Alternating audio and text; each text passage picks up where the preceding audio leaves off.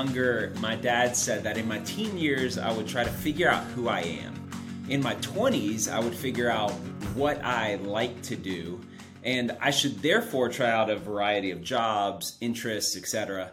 In my 30s, he said I'd start to narrow the focus of how God has gifted me. And then in my 40s, he said I'll start to grow in the fruit and the impact of those gifts, which I'll then capitalize on in my 50s, transfer in my 60s, and share what I've learned in my 70s and onward. I'm not sure what the next few decades hold, but so far he's been pretty on point with his projection or introspection. That's meant that in most of my 30s, I slowly learned more about the unique ways God has gifted me. I know we're all part of the body of Christ, and we have different gifts working together to be a part of his kingdom work. And as I was trying to figure out what part of the body I might be, I felt pretty confident in my early 30s that I saw myself as something like a leg, a strong, action-oriented part of the body that served multiple functions and was a pretty major part. As I've grown a little bit in my 30s, I realized that I might be just part of the lower leg or maybe one of those two bones. And I fully expect that in my 40s, I'll realize that I'm either a tendon or a ligament or something connecting one of those two bones to something else. I'm realizing how he has designed me to play a small but no less significant part of kingdom work that I get to be a part of. It's because I've realized lately how big and dynamic the body of Christ is. As I get to work alongside and interact with more parts of the body, more people, I realize that my unique gifts and talents, while valued by and given by God, are just less important than I thought. They're very needed, like all of our gifts, but pretty useless when isolated or independent. The beauty and the diversity of the body of Christ has come alive more and more to me recently. We're all gifted differently, and this is incredibly necessary, and it's by God's design that we're so different. No part, no gift, none of us are any more or less important than the other. While I've known this in my head, really experiencing this has led me to appreciate others so much more in the past couple of years.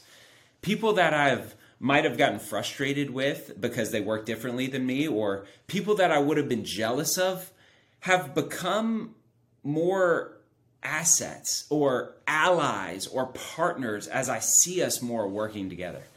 I need their strengths and unique approach and have grown in my thankfulness for them.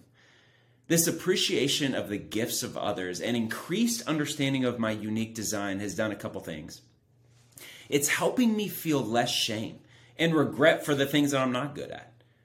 It's also helped me appreciate strengths-based leadership, where we celebrate and lean into our unique designs and spend less time critiquing and working on areas of natural weakness.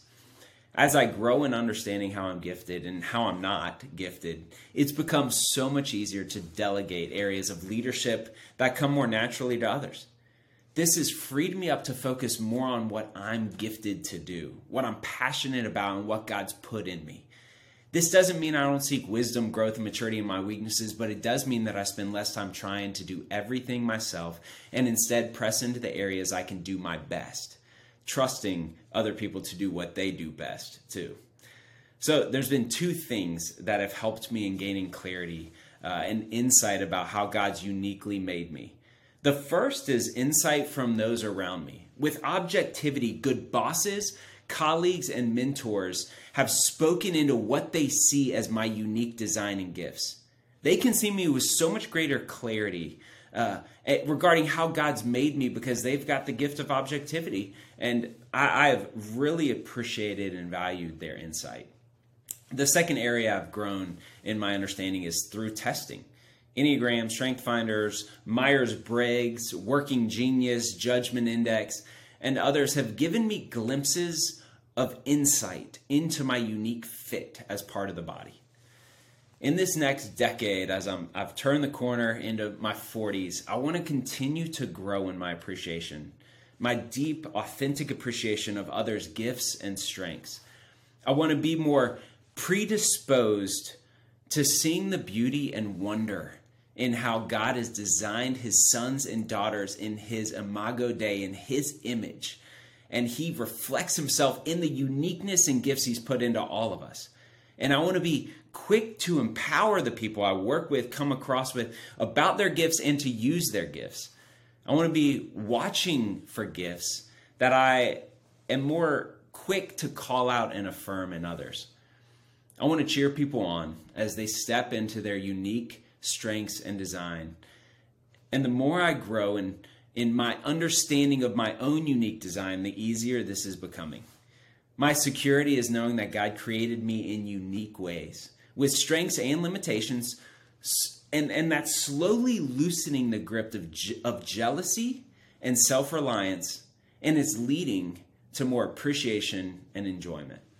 I know I've got a long way to go, but that's the fun part of this journey, right? So, what about you? Here are some questions that I've been thinking about this topic to help you, for you to consider. The first question is, what are some areas of strength God has gifted you in? If this is difficult to answer, what do you think someone else close to you would say are your unique gifts and designs? You could ask them too as a cheat sheet. The second question is, what's one thing that you could do to become more aware of your unique design? Is it an assessment? Is it asking somebody, what's it like to be on the other side of me? How do I come across you? Can you give me some insight into the strengths that you see in my life? Another question is, who can you encourage in their unique gifting today? You've got the opportunity to affirm and speak truth into the gifts God's given other people. So take advantage of that opportunity and look for it, especially in your home with your spouse or your kids. And as we move into our unique design, I hope that this is an encouragement to all of us about another way that we get to worship and be in awe of God's beauty in his image, his imago Dei, in our lives and in others. Thanks, y'all.